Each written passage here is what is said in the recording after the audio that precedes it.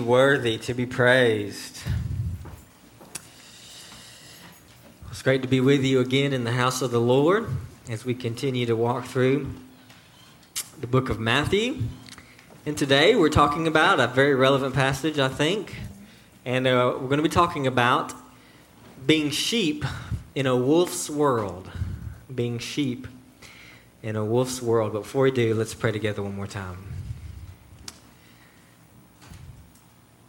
Father, we ask now for grace, Lord, to be like our master. Lord, it is, servant is not greater than his master. It is enough for us to be like our master.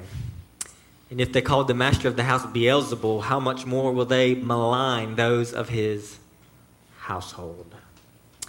And so, Lord, I pray that you would teach us how to be sheep in a wolf's world, how to be as wise as serpents and as innocent as doves. Lord, we need supernatural wisdom and grace to honor you in these days. And it's in Christ's name we pray. Amen. If you have a Bible, you can turn to Matthew chapter 10. Matthew chapter 10. That's where we'll be.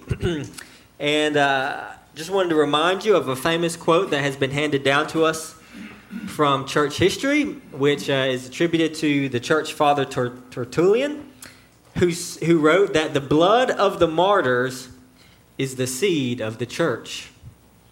And that's significant because what it tells us is that in many seasons of church history, when persecution rose to its highest, that's when it spread the most quickly around as people saw the way that Christians were willing to joyfully lay down their lives for the sake of the name. And that makes no sense if this world is all that there is and if Jesus Christ isn't Lord. But it makes perfect sense if he has risen from the dead, and if we too have that hope of resurrection life. And so we're going to see how this works a little more deeply as we talk about being sheep in a wolf's world from Matthew chapter 10, beginning in verse 16. And so if you have a Bible and you're able and willing, I invite you to stand in honor of the reading of God's word. We're going to read from Matthew chapter 10, verse 16, all the way down to verse 25. It says, "Behold, I'm sending you out as sheep in the midst of wolves. So be wise as serpents and innocent as doves.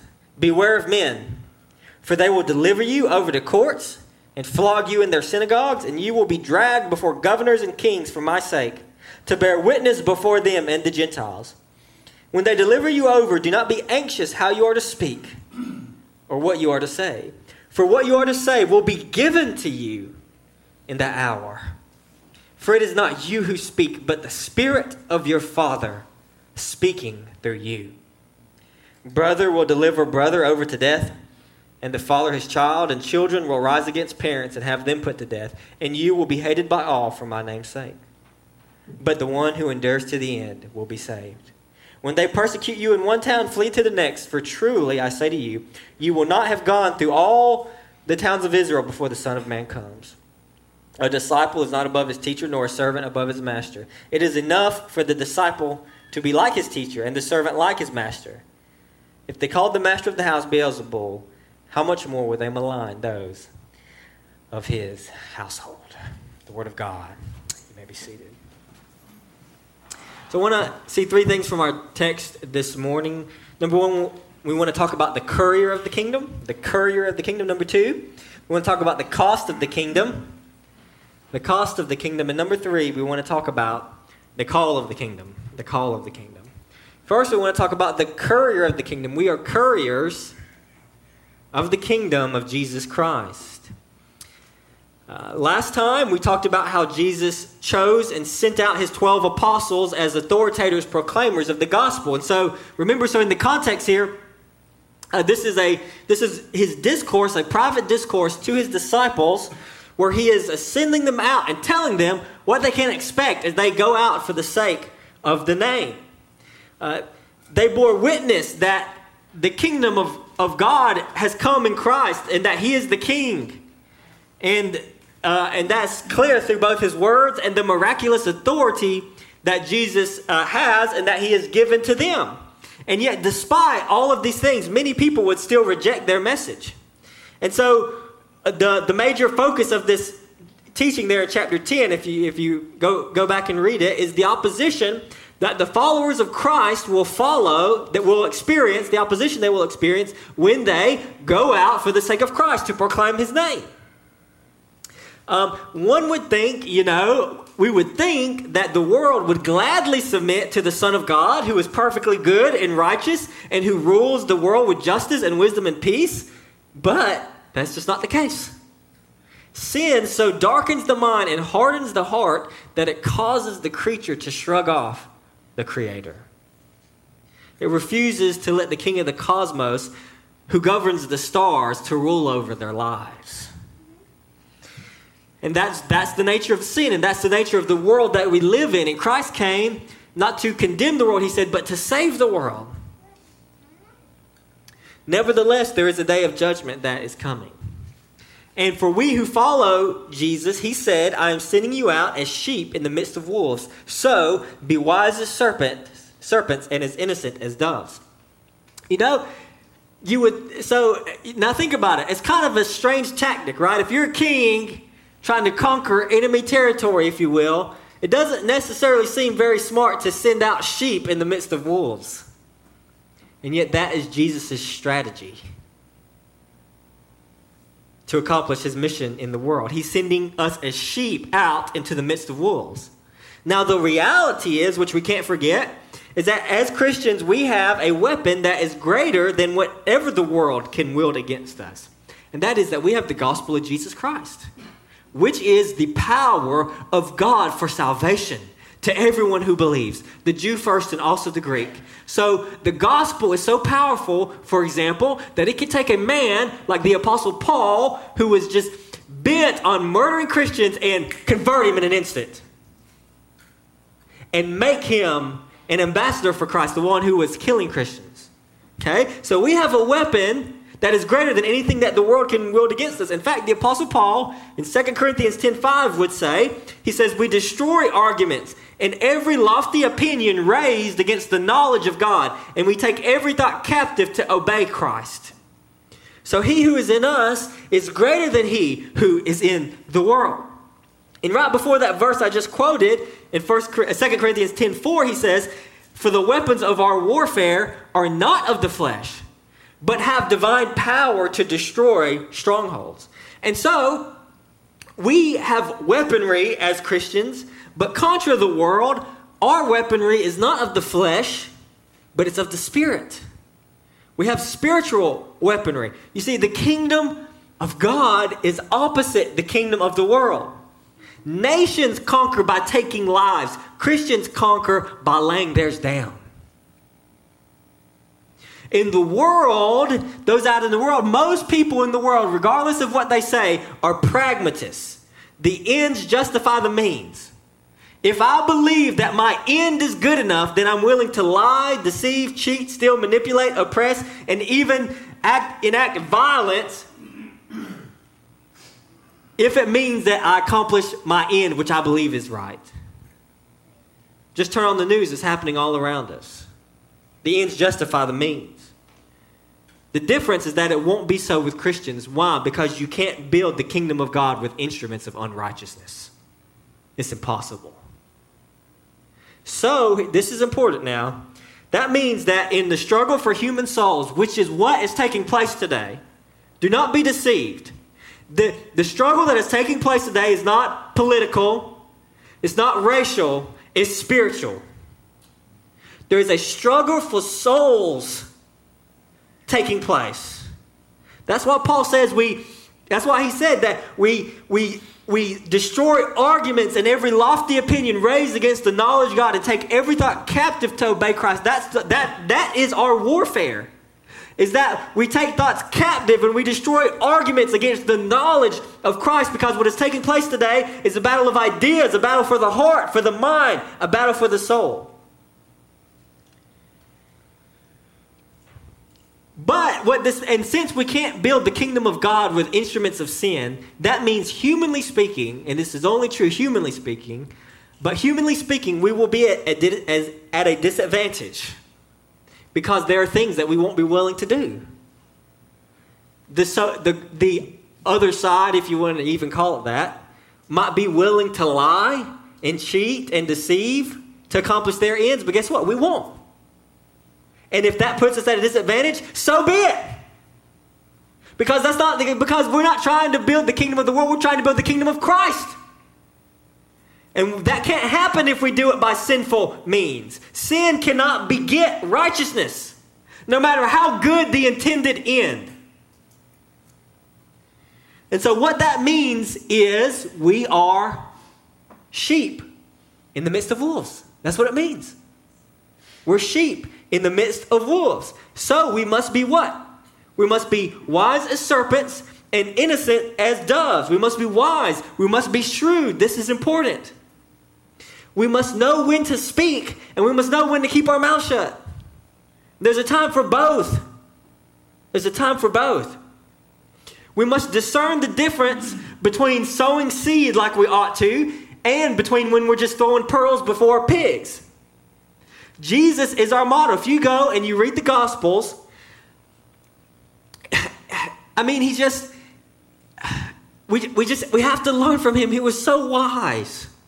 There were times when he answered people, and there were times when he just didn't say anything.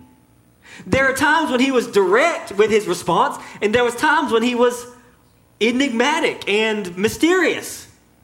Okay? There was times, the Bible says that he knew how not to break even a bruised reed, and he wouldn't even quench a smoldering wick. And yet he also knew when it was time to turn over tables. And so we have to learn from Jesus. We have to be wise as serpents, while at the same time being innocent as doves.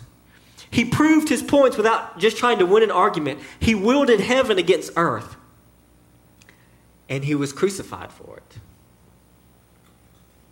And from a human perspective, it was a loss. But from a heavenly perspective, it was the greatest victory that has ever been achieved in all of human history. Why? Because the kingdom of the world, of the heaven, is the opposite of the kingdom of the world.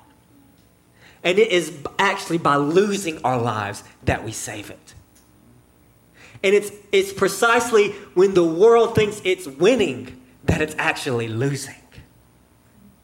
And this plays out over and over again throughout Christian history and within the Bible. And so we must be wise and we must be innocent.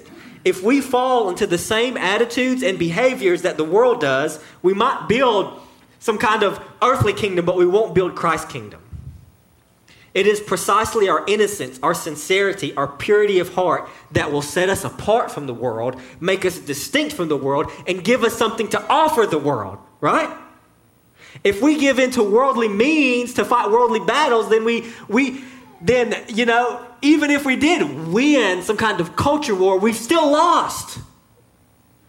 If we're building any other kingdom besides Christ's kingdom, right? If salt loses its savor, it's good for nothing. If we lose our savor as Christians, our purity, our innocence, our sincerity, we lose. So let the weapons of our warfare be spiritual, tearing down strongholds and every lofty opinion raised against the knowledge of our Christ. We are the couriers of the kingdom, and we must be wise as serpents and innocent as doves. So number one, the courier of the kingdom. Number two, the cost of the kingdom. The cost of the kingdom. Verse 17, Jesus said, "Beware of men, for they will deliver you over to courts and flog you in their synagogues. And you will be dragged before governors and kings for my sake, to bear witness before them and the Gentiles. When they deliver you over, do not be anxious about how you're to speak or what you are to say. For what you are to say will be given to you in that hour. For it is not you who speak, but the Spirit of your Father speaking through you. Brother will deliver brother over to death, the father his child, and children will rise against parents and have them put to death, and you will be hated by all for my name's sake, but the one who endures to the end will be saved. When they persecute you in one town, flee to the next, for truly I say to you, you will not have gone through all the towns of Israel before the Son of Man comes. And so we're sheep in the midst of wolves. Jesus says here, beware of men. Beware of men. I take this to mean that we're to never underestimate the depravity of the human heart. Never underestimate what a sinful, fallen person is capable of. This is the contribution that we have as Christians, that we actually understand the nature of the human condition. That we're worse than we think we are, which is why we need a Savior. Right? We so often tend to point the finger at other people out there, but my goodness, if we looked in the mirror, if every person in the world was just judged, not even by God's standards, but just the standards that they held other people to, everybody would be condemned. Because we're hypocrites. The human heart is broken. We should never underestimate the depravity of a human heart. Did you know that most of the guys in the Nazi army, if you had met them before the war, were just normal German guys like you and me? You know that? If you had sat down with one of them and just talked with them and had a conversation over a cup of coffee, you would think they're a perfectly normal, probably even a decent person. But when the government goes a certain way, when your leader goes a certain way, when the whole push of the culture in society goes a certain way, when the threat of your life goes a certain way and it's going to cost you to stand for what is right, then guess what? Most people will just go with the flow, even if it means becoming complicit in the murder of millions. Why? Beware of men. We are capable of unbelievable things apart from the grace of God. And it takes courage to stand against the grain. It takes courage to stand when it's going to cost you something. To do what's right, to stand for Christ. Beware of men. That's what Jesus says, beware of men. He doesn't say be mad about men, be angry at men. He says just beware. Doesn't mean take up arms. It just means know what fallen man in rebellion against Christ is capable of. Be aware. Don't be caught off guard. In other words, don't let this surprise you. Don't act surprised. I can't believe they did that to me. Jesus said, don't ever say that. Jesus said, I told you they would do that to you. Don't be surprised. Don't act surprised when that happens. When they deliver you up to courts, and that's exactly what happened to his disciples, right? They delivered them up to courts. They flogged them in synagogues. They were taken before governors and kings of the Gentiles. But notice here what Jesus says here. Why was it that they were dragged before governors and kings? Right there at the end of verse 18, he says, dragged before governors and kings for my sake. For my sake. To bear witness before them and the Gentiles. So I just want you to notice here, I think this is genius, it's brilliant. People are delivering up these Christians, imprisoning them, arresting them, bringing them on trial before Gentiles and governors and rulers and kings. And obviously they do that because they think that Christianity is bad, that Christians are bad, and that and as an attempt to kind of, squelch the Christians or whatever the Christian purposes are. Okay? So they do that for that end, not realizing that when they have Christians arrested, they are doing what? They are fulfilling the very thing that God intends to do. And that is give Christians opportunity to proclaim Christ to those who would hold them on trial. In other words, even in the very act of the persecution of Christians, God's purpose is being fulfilled. Because now we have opportunity to testify before the most powerful people in the land who Jesus is. And that's what happened in Jesus' day. And that's what's been happening for 2,000 years. And it's happening in the world in various places today. And might happen here. Their purpose was to stop Christians. God's purpose is to get his gospel out. It's just like when Joseph's brothers sold him into slavery, and yet later he would tell his brothers, what you meant for evil, God meant for good. You really did do it for evil, but guess what? God really did do it for good. Because God is sovereign even over the evil actions of men to still accomplish his purpose. Nothing can thwart God. And so Jesus continues by saying, because that is true, then don't worry. Don't worry about what you're going to say in that hour. And this is astounding here. He says, because it is not you who will be speaking, but the Spirit of your Father that is speaking through you. God will take over your lips. It's amazing. God will take over your lips. And he'll say exactly what needs to be said in that moment. All you have to do is just be obedient. Walk in the Lord. Walk by faith. Walk in the Spirit. Don't worry about it, because if and when it happens, God's going to say exactly what he wants to be said. Beware of men, but don't be afraid. Don't be anxious. What they mean for evil, God means for good, to be a witness, because he has something he wants to say, and he's going to use you to say it. And notice here, Jesus explains some further costs of the kingdom. This is a weighty passage, and it's worth considering and thinking about. Brother will deliver brother, the father's child, children, their parents, hated by all for the sake of the name of Christ. This is reality. Jesus said this to his followers. This is normal Christianity. Okay, I just think this is important, because sometimes it's easy, especially in our culture today, if something happens, we're so quick to feel sorry for ourselves. And then when you read the Bible and Jesus is like, what are you talking about? I told you this. I told you this was going to happen when you follow me. What'd you expect? That if they killed me, they wouldn't malign you? This is what, for 2,000 years, people have been losing their family for Christ. For 2,000 years. Have been losing their brothers, their parents, their children for Christ. For 2,000 years it's been happening. It happens today. This is part of following Christ. Because people will demand that you embrace things that you can't embrace if you follow Jesus. And oftentimes those people are the very ones that you love the most. But you can only render your ultimate allegiance to one thing. And it'll either be Christ or something else. And there's a cost.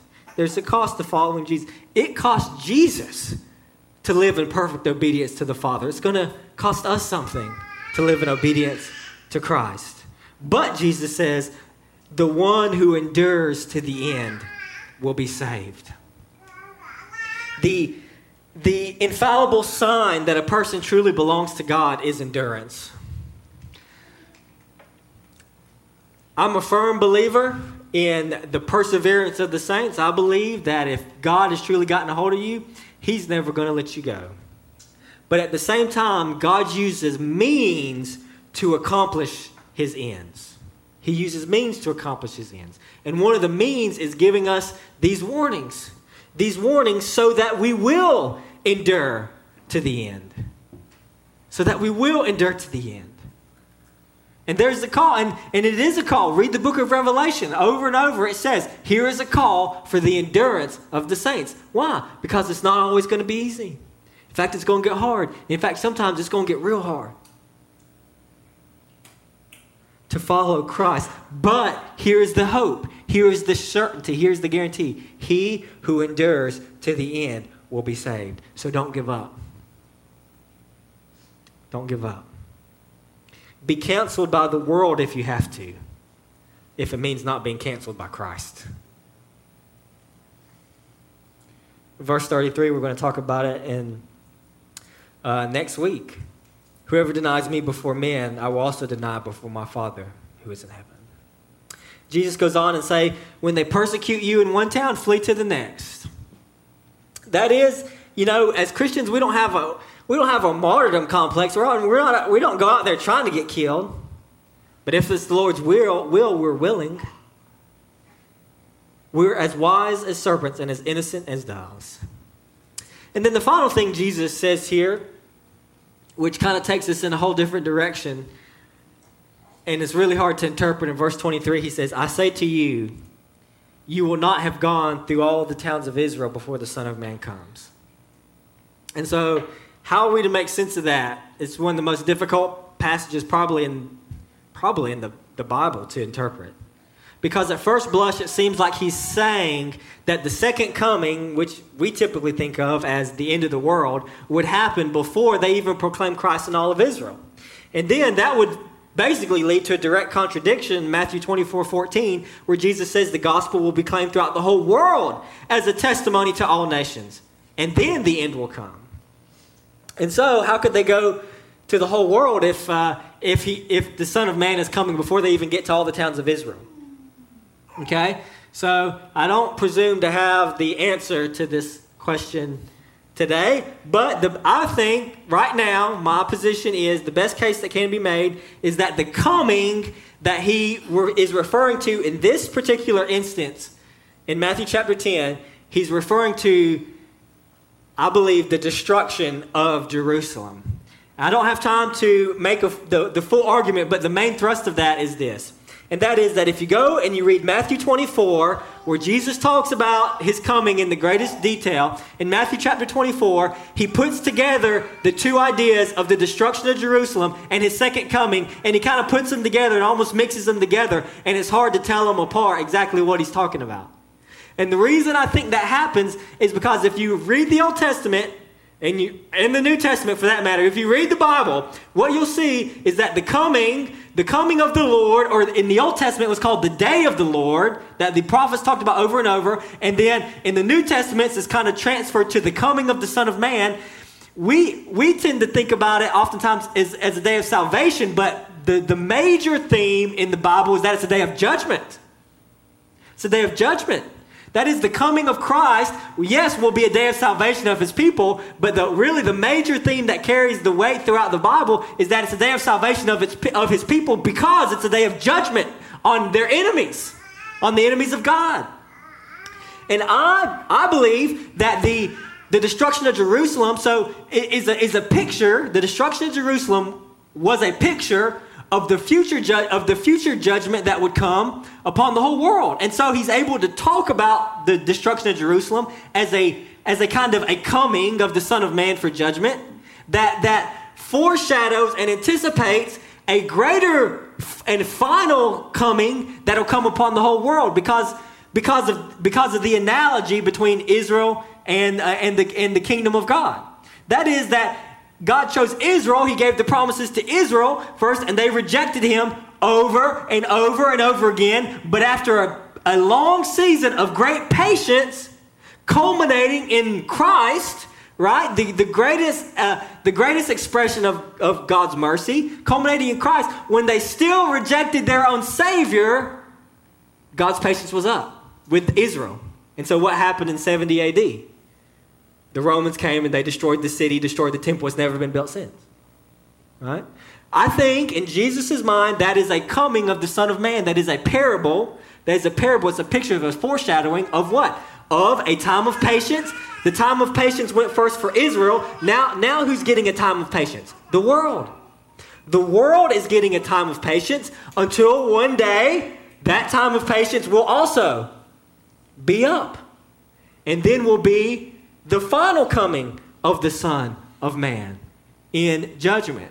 And so I think Jesus can speak about it in both ways. And so I think what he is saying is that you won't get through all the towns of Israel until the coming of the Son of Man. That is, in judgment on the nation of Israel, in the destruction of Jerusalem. And so what's the point? What's the point? The point, I believe, is this. We are sheep in a wolf's world, but it won't be the wolf's world forever.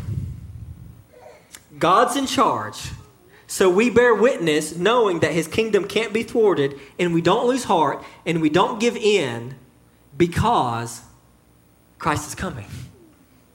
He's coming, and he's going to vindicate his people, and he's going to deliver them ultimately from their enemies. And so we hold fast despite the cost of the kingdom. And then finally, we see the courier of the kingdom, the cost of the kingdom. Finally here, briefly here, the call of the kingdom. Jesus says, a disciple is not above his teacher, nor a servant above his master. It is enough for the disciple to be like his teacher and the servant like his master. If they have called the master of the house Beelzebul, how much more will they malign those of his household? Again, I think this is kind of a nice summary of what he's saying, because he's just hitting home this idea of he's preparing their expectations. He's saying, look what they did to me. They're going to do it to you. Beware of men, be wise as serpents, but be innocent as doves. If they did it to me, they're going to do it to you. He's preparing expectations. It's important in all of life, really, especially in the Christian life, to have proper expectations. And he's giving them, and he's really dashing any illusions that they had of self-worth and a sense of entitlement. Remember, the disciples were arguing about who would be greatest in the kingdom, and Jesus says, come on, guys. You want to serve me? You want to be least? You got to be least. If you want to be great in the world, the last thing you want to be is a Christian. Because it's not going to happen. Because Jesus was the greatest man who ever lived, and they hated him and they killed him for it. If they called the master of the house Beelzebul, how much more would they malign those of his household? Beelzebul is identified with Satan in the New Testament, the prince of demons. And so if they called Jesus that, what will they call us? But we can't miss, too, that in this negative statement, there's a positive thing snuck in there, and that is that we're disciples and we're servants in the household of God. And so in Hebrews chapter 13, we have this call. Verse 12, it says, so Jesus also suffered outside the gate in order to sanctify the people through his own blood. Therefore, let us go to him outside the camp and bear the reproach we endured. For here we have no lasting city, but we seek the city that is to come. And so we can suffer for Christ, and we will suffer for Christ. And it is our glory and it is our joy to do that. Whatever it'll look like, whatever shape it'll take, it is our glory and it is our joy to do that. Because here we have no lasting city, but we seek the city that is to come. That is our hope. So as I close this morning, I just want to extend this invitation. There are two kingdoms of this world. There's the world and there's the kingdom of heaven. And only one's going to last forever. And the invitation of Christ is this: come over to the kingdom that endures. Bow the knee to King Jesus. Turn from your sins. Believe in him who lived, who died, who rose from the dead, that we might be forgiven and have a lasting city. And you can come over this very day, this very moment, if you would, to the lasting city. If you'll turn from your sins and believe in Jesus, just call on him by faith and say, Lord, have mercy on me, a sinner. He will hear that cry of faith. He will save you. And you'll join us in the city that is to come. Let's pray.